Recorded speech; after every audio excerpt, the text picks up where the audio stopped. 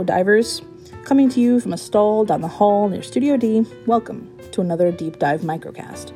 My name is Manda, aka the Mandalorian. Okay, my name is not the Mandalorian. Please don't sue me, George Lucas.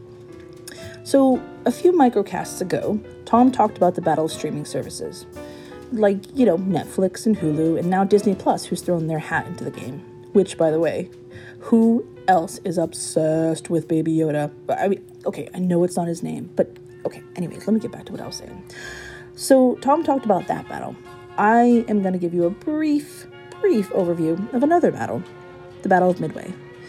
As you may know, a new epic war movie from Roland Emmerich was released on Veterans Day this year, and its namesake is a crucial time during World War II, which saw Americans triumph over the Japanese, turn the tide in their favor, and forever rewrite history. Speaking of history, let's start there. Did I just hear you ask why they call it Midway? No? Okay, well, I'll wait. Ask. Okay, anyways, it's called that because it's about equidistant between Asia and the United States, i.e., Midway. It's unincorporated territory belonging to the United States. Despite being part of the Hawaiian stretch, it's definitely not part of Hawaii. It's kind of weird. It's in a limbo state. In 1941, Pearl Harbor was attacked. Of course, we all know what happened in Pearl Harbor. Many servicemen died, many casualties of the civilians as well, who lived on the island. The Americans decided to carry out retaliation in the form of the Doolittle Raid, so named for its commander, James Doolittle. Japan suffered minimal damage during this raid, and while America's morale instantly soared, the Japanese state began to show doubt when it came to its naval strength and how much the United States would be in control of traffic and naval supplies, etc. Things that are important during an epic wartime. Japan decided to conduct a raid of their own. They decided to go radio silent. In an attempt to keep the attack secret, the Japanese challenged America with 4 of its destroyer ships. These ships carry planes. Think Top Gun. The Japanese suffered many casualties. The Americans suffered more casualties. But despite this, the United States came out victor.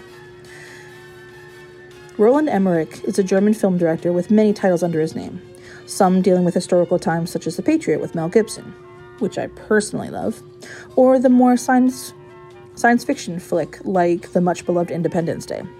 In a recent interview with BBC History, Emmerich stated that he had a personal connection to the film because he believed it was his duty to keep telling the stories of World War II.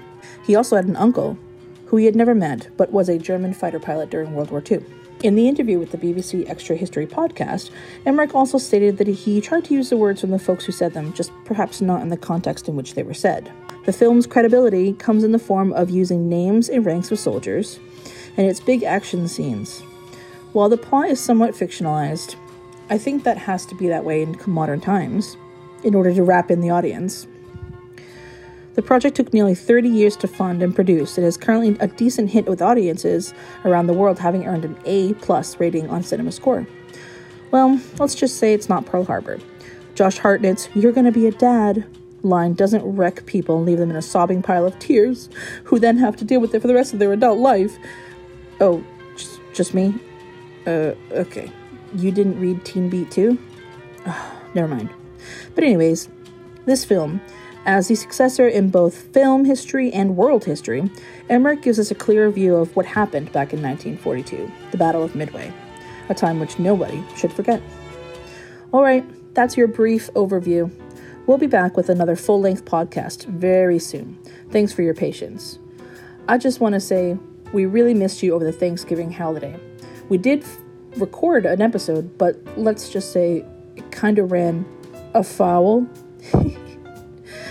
Okay, Tom, you can edit that if you want to. Okay, bye. We'll see you soon.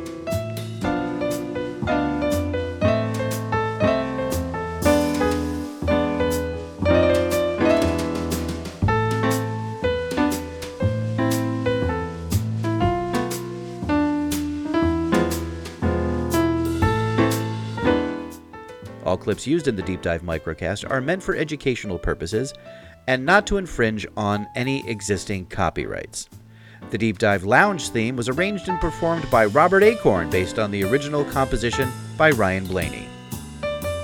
The The Deep Dive Microcast is a production of Automaton Media.